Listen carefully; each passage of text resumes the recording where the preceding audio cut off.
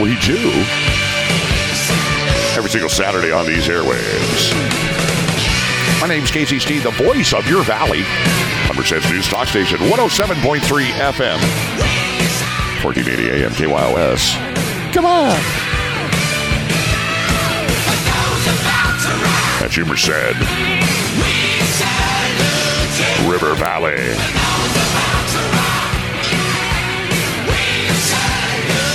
Denair. Delhi. What other D say? I don't know. LeGrand. We did that in the first hour. Planada. We forgot Planada. Hey, here we are Saturday morning. The bonus half hour of The Voice is starting to go. I don't know, too much partying last night or something. Anyway, what is today? August 12th, 2023. The bonus half hour, we're going to get right into it because I always blow the time. Chief Parker had his asbestos underwear on because it was hot on the dais, my friends. The head was shiny. You could see the frustration in the voice. You'll hear that. We're going to get right into the last of the public comment. A couple of speakers, Nicola Adams, the Nut Festival lady, and also a businessman who just, really, just moved to speak. And I love it when people are moved by the issue to speak. So let's get right into it. These are the fire fees, what it costs to, when you call 911, they're going to nick you $610 is what it basically comes down to, even though they're still talking about it. So we'll see what happens. Right now it's $125. Let's get into the public comment, and then we'll get into Chief Parker and what he has to say.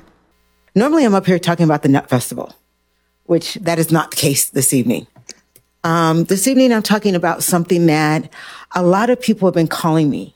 A lot of older people in our community have been calling me, asking me about this.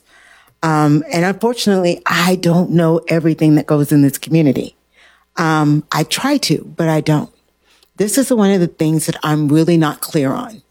And so what I'm going to suggest is that the vote be held off and that more meetings be done in the community with the community. And so give a real understanding of what you're asking. Is that $610 set in stone? How is it really going to be recovered? How is it going to affect people's lives? This is the bottom line that they're asking. How is this going to affect my life? My life.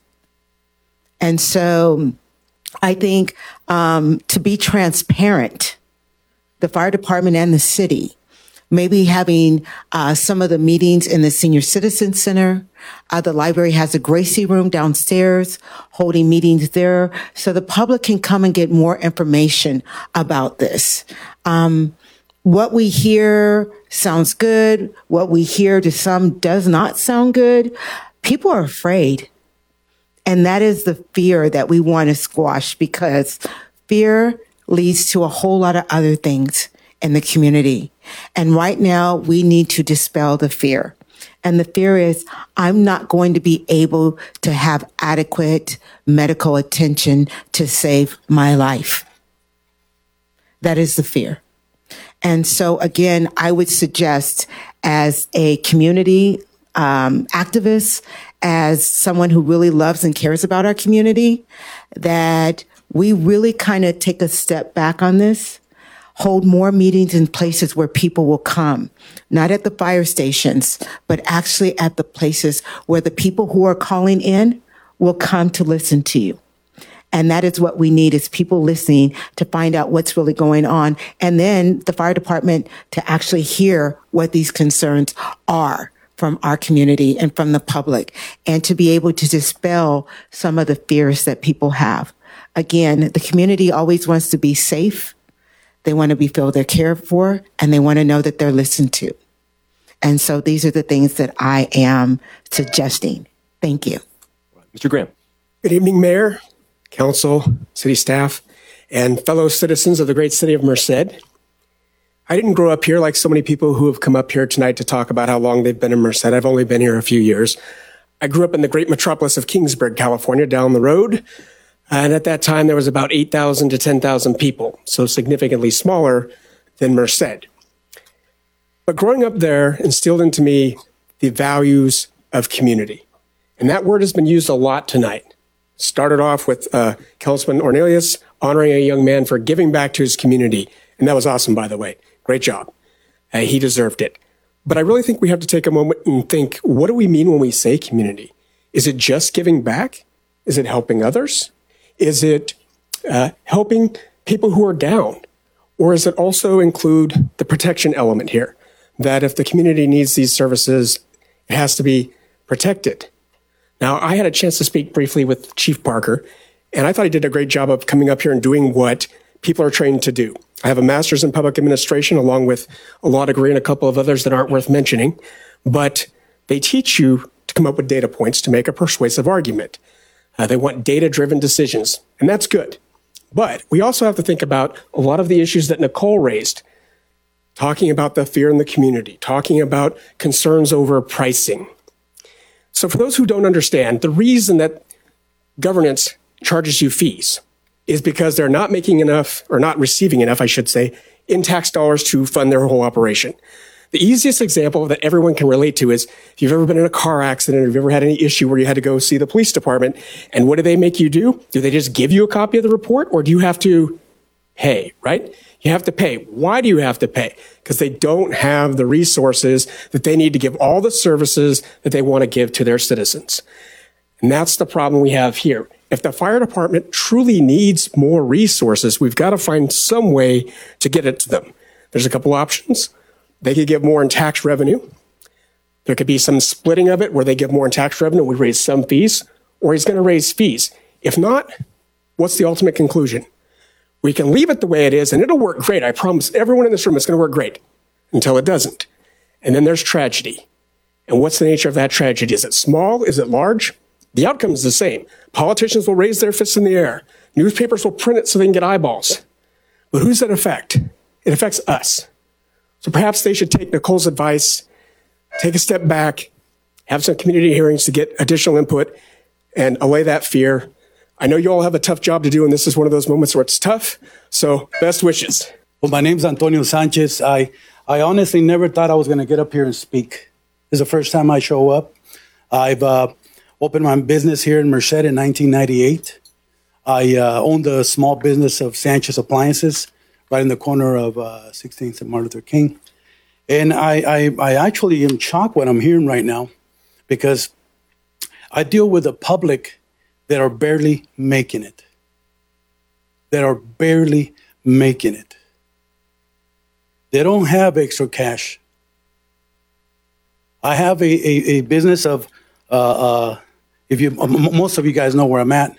If you notice the prices on the windows, I come from a 14-kid family. That's because Dad died very young, or they would have had more. I know how it is when you don't have nothing. We had nothing. I slept on the floor. The only reasons you see those prices there is I go to a lot of homes, and people are barely making it. A man, a woman doesn't have a job, can go collect cans, and they could buy a mattress so they could put their baby to sleep at night. Those are wholesale prices. I had a mattress factory here in Merced too. I have humbled down. We have helped so many families because of our prices. I don't tell people that I'm helping them. I just do it because I grew up in a situation where you didn't ask because there was nothing there to ask for. $600 and something for a family. Most families that are working out here, they work in the field. That's what they're making a week. That's without deductions. There is no way that one of those families, to start off, they don't know English. They don't know what's happening here. They're just going to call. They're barely making their rent and their food. Most of them are already afraid just to press 3 buttons, 911. Now with a charge of $600 and something to come and help the neighbor. Someone's getting beat up. No one's going to call no more because you're going to charge the person that's calling. I won't call if then I see the neighbor getting robbed. I won't call him. I'm going to get charged or he's going to get charged. There's things that we have to come down to earth and say, hey, I'm doing okay, but there's people that are not. I never expected to stand up here. I wasn't even going to show up today. But what I was hearing right now, I just couldn't stay sitting down and be quiet. We have to be very careful with the laws we pass because there's people that are really struggling. You're looking at one dreamer that started 30 years my business. Thank you, sir. 3 minutes, sir. Yes. And thank you for your time. And we appreciate your comments. Appreciate it. Thank you, sir. So you had Nicola, and then very well-educated gentleman, a good speaker, but I don't know, it kind of gets on a tangent a little bit there. And then this business owner, appliance guy who really sees the poverty here in town, in our valley. Unfortunately, it's just a part of our demographic. Just go to the census figures, and you'll see education levels, all those things. That's why we really need to have good schools. But again, that's another show. Let's now get into what Chief Parker and his response, some of the comments by Mayor Matt Serrato. I can't play all of this. It went on 5 hours, so I'm just doing the best I can. Here we go with Chief Parker on the hot seat. All right. Brings the public hearing to conclusion, and we'll bring it back to council for questions of Chief Parker and for discussion. This item's been before us before, as Chief Sawyer had prior conversations. There's a number of fee increases proposed in the master fee schedule. Most of them, obviously weren't discussed, but they're small fee increases pegged to the CPI, the Consumer Price Index, cost essentially pegged to inflation. So a number of small increases, and then there's obviously the one that the callers discussed at some length, and we had addressed at prior council meetings as well. So, Chief, I'd go back to you to start. And simply, how do you respond? There's a number of callers who make a very legitimate public policy concern where if they're going to call for emergency services, potentially the life-saving services that your department offers in many occasions, that they're going to be hit with a significant bill, and that bill could discourage them from calling 911 and then in effect and calling for the services you offer and in effect endanger lives. How do you respond to that? Yeah, thank you. So this is what we have an opportunity for in this country is free speech, but with free speech does not always come accuracy. So one of the things I'm going to start with what we are presented with here in this county. And so within this county, we have a commercial payer mix of 10%. What does that mean? So we have a 10% commercial payer mix. That means that 10% of the community has commercial healthcare insurance. And so that 10% mix is where we look at fees, such as a first responder fee, such as an ambulance transport fee, being paid between 70 and sometimes 100%, but 70 and 95, 85, 95%, and that bill being paid. And when you get payment, you can always balance bill. You can take that payment as payment in full. You have options and you get to make those policies. And so when we talk about being able to project revenue, and we have to project revenue to know how many positions we can hire, this first step of establishing a fee structure is what we need to do to move forward. And so specifically to the first responder fee, I'm going to respond to what a number of the callers stated, that they can't believe that we would come up with an idea like that it's bad for the community. This has been going on in this community for greater than 20 years. So this is not a new thing. It is administered through the RFP by the private ambulance contractor. We get a bill, or not a bill, we get a check quarterly. We generate revenue that we've recorded in meetings with individual council members. I've showed that and how that's broken down and what we see. And so we generate revenue based off of the first responder fee and the treat no transport. So for the purposes of this discussion, I'm going to talk to you about commercial insurance. Then we're going to go into what the heart of the providers, the government providers in this county are Medicaid or Medi-Cal, the Medi-Cal product. Roughly 50% Medi-Cal within this community. There's another 35% of the elderly and infirmed who receive another federal insurance, and that's the Medicare product. Medicare A, B, F, Q, like the letters go on forever.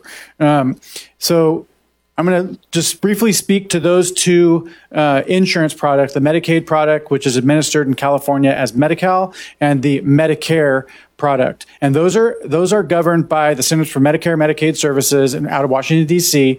And those 85% of the insurance within this county, 85% is a federal product. We can bill them, but we cannot balance bill them.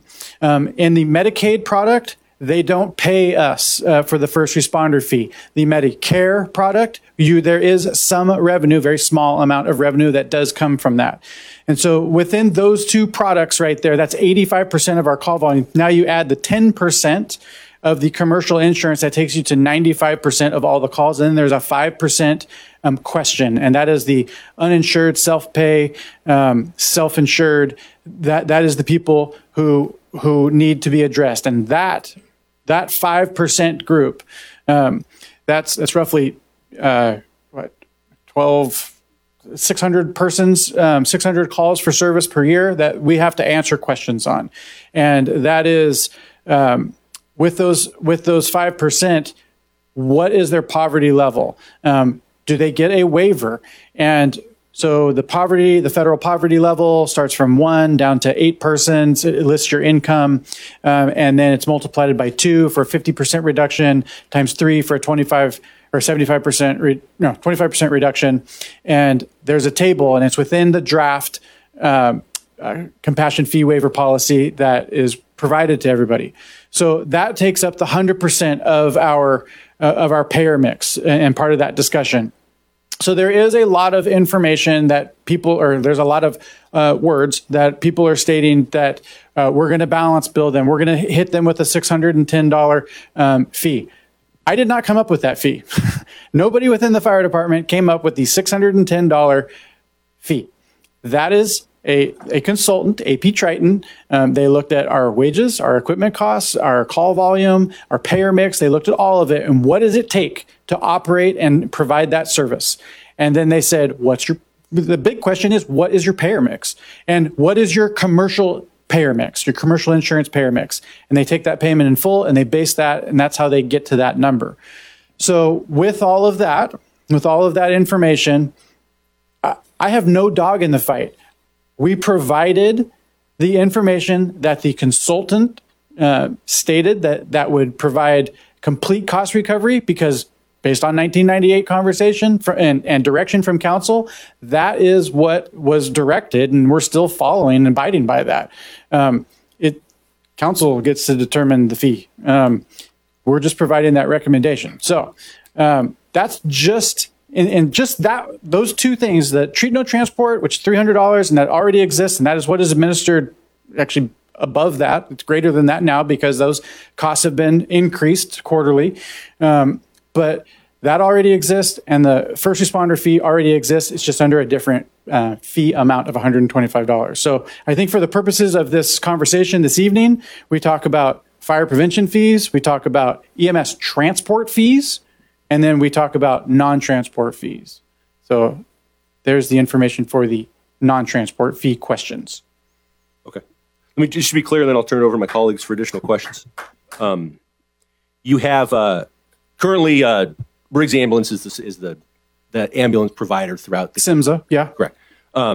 And you have made a significant push and have a significant desire to supplement emergency coverage and ambulance coverage within the city of Merced. And so it's your desire, and the council supported it. We've acquired equipment, we've acquired an ambulance, those sort of things, to help the fire department build up their emergency medical services, correct? You're correct, yes. Okay. And one way or another, we're going to have to pay for it. Correct. And currently, Riggs does this billing, and this is essentially authorizing our fire department to do what Riggs has been doing for over 2 decades. They've been doing it for probably close to 70 years, but yes, absolutely correct. Okay. And the point that members of the public make is a valid one. The people, if they have to get a bill, if they call 911, it's a deterrent to doing so. So when you're talking about, you're going to pay for it via fees or via taxes, how are you going to do it? But your point is the 10% who have insurance, commercial insurance is going to get the bill, and they're not going to see the bill. So we have to, as we move forward, we develop these fees. We have to develop the policies. We will contract with a billing company. There's a number of pre-hospital public provider billing companies that exist. They have access to all the policies. And council would be given the authority for policy. We don't have the ability to transport right now because we don't have the vehicle. So we have some time to establish all these policies. These are all new services that we're adding. Transport would be, yeah.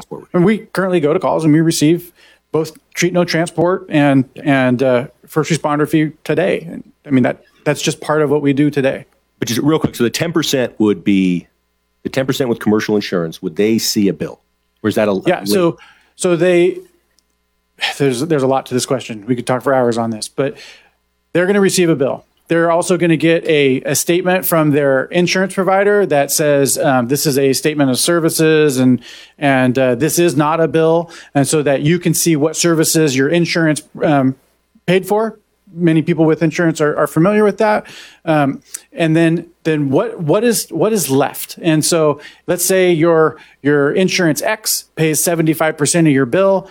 My recommendation for policy as we move forward is payment in full and not to balance bill. That is my recommendation. Now, when it comes to Medicare, when it comes to Medi-Cal, we cannot go and balance bill them in the pre-hospital service. So hospitals are different. Yeah.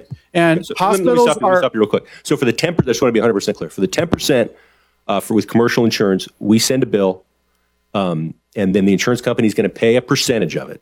Unclear exactly what that'll be at this point. Mm-hmm. And then it'll be a policy decision for this body to see whether or not and to what extent we're going to balance bill. You're correct. Okay. With the 85%, federal, Medicare, Medicaid, Medi-Cal, all the, and federal and state programs. CMS programs, yes. We cannot balance bill. Correct. So we send those.